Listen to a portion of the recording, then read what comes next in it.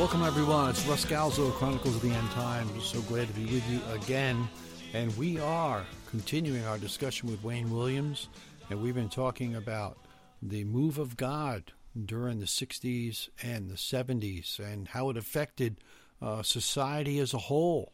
And not only individuals, as we discussed in prior podcasts, but the whole social aspect and the arts and music and books. And so we're going to talk about a little bit of that. It's good to have you here again, Wayne. And what about some of those publications? Some of them were local, some of them were national, but they all seem to be heavily influenced by what the Holy Spirit was doing during that time. Oh, yeah. I mean, you have to remember that back in 1971, the iPhone wasn't even a glimmer in somebody's eye. That's true. The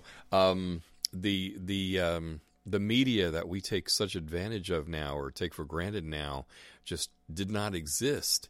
And, if you wanted to talk to somebody, you called them on the phone and you hoped that they were there. They didn't even have answering machines back in the day, So, if you think a bit about the context of how we communicated back in those days, it's amazing. Some people can't even understand what that was like, but that was reality. But along with that reality was the fact that print media was a big thing. I remember down here in the Jersey Shore area, there was a publication called the Ichthus. And, of course, the Ichthus was it was an anagram or acronym, Jesus Christ, Son of God, Savior, which was the Greek that everybody was thrilled. Everybody thought that since they knew, Ichthus, that they knew Greek. but the Ichthus publication was amazing. It was kind of kept people posted as to events that were coming into an area. It would do articles on different, people in different ministries, how to get involved, where there were going to be Bible studies, where there were going to be concerts, where the coffee houses were.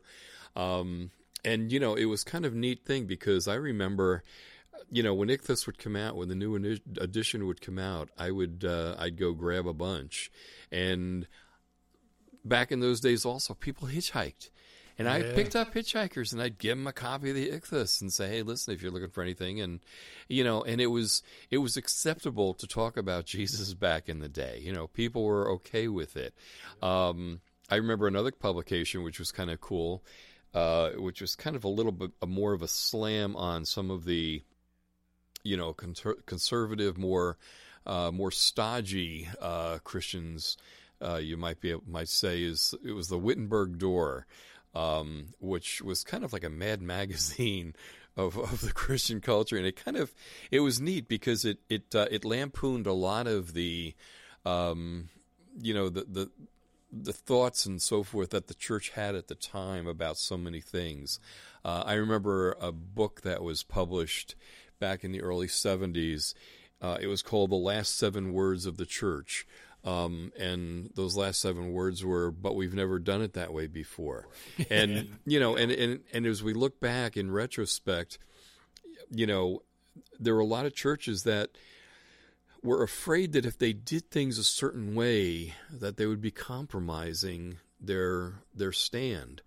And that's not necessarily true. I think through history, we see where God has used people who have done things a little bit out of the box. And again, the interesting thing about that is the fact that doing things out of the box is usually a sign that the Holy Spirit is involved. And when the Holy Spirit's involved and we can't take credit, that's a wonderful place because, absolutely. Then, it kind of takes that whole element out of the equation of pride and, and possessiveness and so forth. So, the Wittenberg Door was a great publication to get a lot of really, unique perspectives on things, but it also, it caused you to be reflective. Am I being, a hypocrite in this area? Am I being weird in this area? Right. And, and it was a lot of fun. It was, but yeah, like I said, there were a lot of good, there was like a Jesus People, newspaper. There was Jesus People organization USA out in Chicago, Yep. and they had their own publications. There were just publications all over the place that kind of, popped up, and to kind of keep people abreast of what was going on in the Christian world. Yeah, I think some of that stuff was just so cool, and it just it kind of portrayed what it was then. It wasn't denominational per se. You know what I mean? Right. It was it was about the movement. It was about Jesus. It was about are you living for Him, and what's important and what's not. Mm-hmm. And it covered all kinds of areas, and nobody was worried about it's just going to be make sure my prayer meeting gets preeminence or this and that and the other thing. It would just people would just go to different places and and they would glean what could be gleaned, And the scriptures are clear that that we should be like a tree planted by the water, and the roots should go down, and eventually, people would settle, and they would begin to serve, which is important part of discipleship and who we are. But I think for the attitude of the freeness, got lost. Right. And that could have stayed. You know what I mean? That could have stayed. Yeah. That feeling of, well, I'm not in contention with everybody. Mm-hmm. You know what I mean? Your Bible is red, mine's black. Do you have this? Do you have that? Or do your church does this? Or my church does that? Just there's really too much of that today. Yep. And we need to keep that spirit of unity. And I love the John 17 where Jesus talks about unity, and he says, may they all be one as Father, as you and I are one. Mm-hmm. And I think that is the heart of God, because divided we fall. Right. And this is our biggest problem. Inner fighting sometimes between Christians. It's like absurd. We lose our perspective, and I think we got to get a hold of ourselves and think a little less of ourselves and a little more of others. That works that way too. Well, it's funny because as you were saying that, some of the music of the time was so profound but so simplistic. Kind of, if you were to pick like an anthem of the day, we are one in the Spirit, we are one in the Lord. Yes. They'll know we are Christians by our love. As that, everybody knew that, everybody sang that, and it was one of those things where, along with Amazing Grace,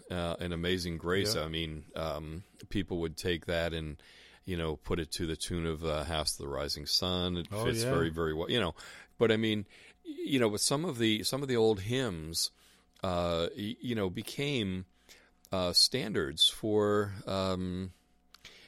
For the theology that was kind of taking place, that was kind of being grown in the hearts of the new converts there. I remember I had it on the top of my head just a minute ago. When the roll is called up yonder, when the trumpet of the Lord shall sound. There was a spirit of expectancy that Jesus was coming back in our lifetime. And a lot of the music was written about that. You mentioned a moment or two ago, or in one of our last conversations, about Daniel Amos.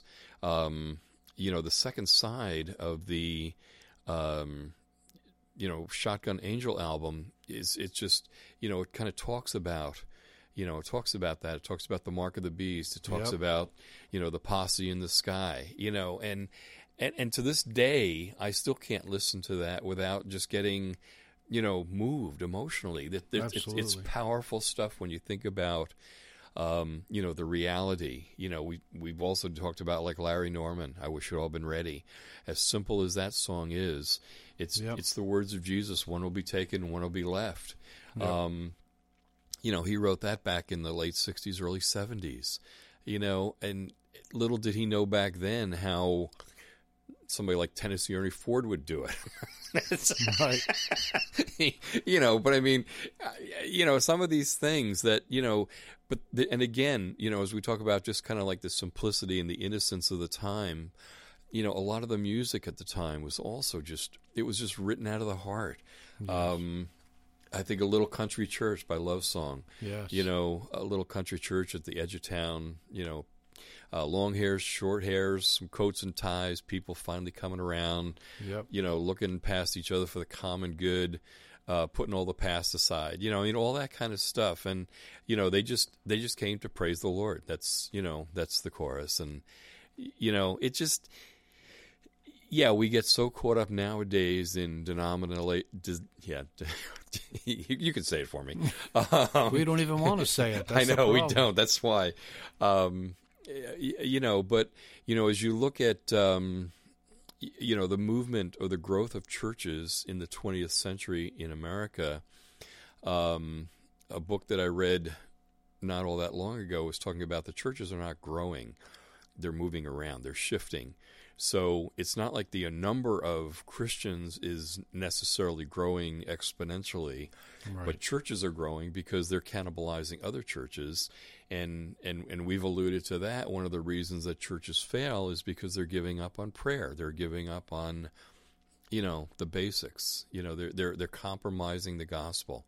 And it's just there's just so much to it that as we look and things that we should learn that apparently sometimes we don't learn from our past, and we are then prone to kind of keep repeating it. That's absolutely true. History definitely repeats itself. Oh yeah, it changes clothes and hairstyles, but it repeats itself. You can count on that. The theme of the coming of the Lord, obviously, is the centerpiece of Chronicles of the End Times, the podcast series. And it seems that back then it was just such a feeling of his imminent return. Mm-hmm. It was like any day, any time. Mm-hmm. And we see him, of course, there are a number of us, who still, feel that way. You feel that way, and many, many, many others do, but it seems like we're tied up with the world. And we want to accomplish this. We want to do that. We want to see this happen and that happen. But we don't realize that there's more to it than me. Mm-hmm. We see the world coming apart at the seams, all the things that are happening around us, the storms and the earthquakes and the terrorism and the starving people and the diseases. And, this is what Jesus is coming to stop. And to want to live in this atmosphere as a Christian. I understand, people that don't know the Lord, they don't know any better, really. They're thinking this is life and it goes up and down, and so what? But as a Christian, we should be yearning for the kingdom. Mm-hmm. Right. May thy kingdom come and thy will be done on earth as it is in heaven. A prayer that we've, whether you never went to church in your life, most people know, so we want that will to happen on earth. The only way that's going to happen is when he comes. Right. We're not going to populate the earth with Christianity. That's not going to happen. It's not even biblical. The word will go out, but, many are called, a few are chosen. Is harsh words, but they're true words. And right. We can look around and see that. But the time in which we live, Jesus talked about in the days of Noah. So, how does that compare? What do you think? How does that compare with, the time in which we live and when Jesus was talking about the days of Noah? I mean, it's staggering, I think. Oh, yeah. And the other thing, too, is, when you think about the days of Noah, you think about the wickedness that was taking place back then that would cause God's heart to be moved to flood the earth, to basically get, kind of start with a new creation in a sense with Noah and his family and the critters. One of your books you write, Why the Mosquitoes, but we'll let that one slide. But that's the kind of thing when, and 20, 30, 40 years ago, some of the things that we're dealing with on a regular basis today, culturally, we could not even have imagined back then. If somebody had said, this was going to happen, we would look at them like they had two heads. Right. But, Scripture tells us, Scripture warns us that this is going to happen, that there are going to be, people that, we look at Romans, we look at the Romans 1, the things that are in essence an abomination to God. Yeah, I was just reading that this morning. Okay, there you go. And it's just, it's almost like some people put that on their resume. Yeah, right. Very, it's sad to say, but, these are things that, now what we're trying to do is now we're trying to, as a culture, do as much so that we can, either legislate that everything that is in Romans 1 becomes legal, Right. or somehow accept it.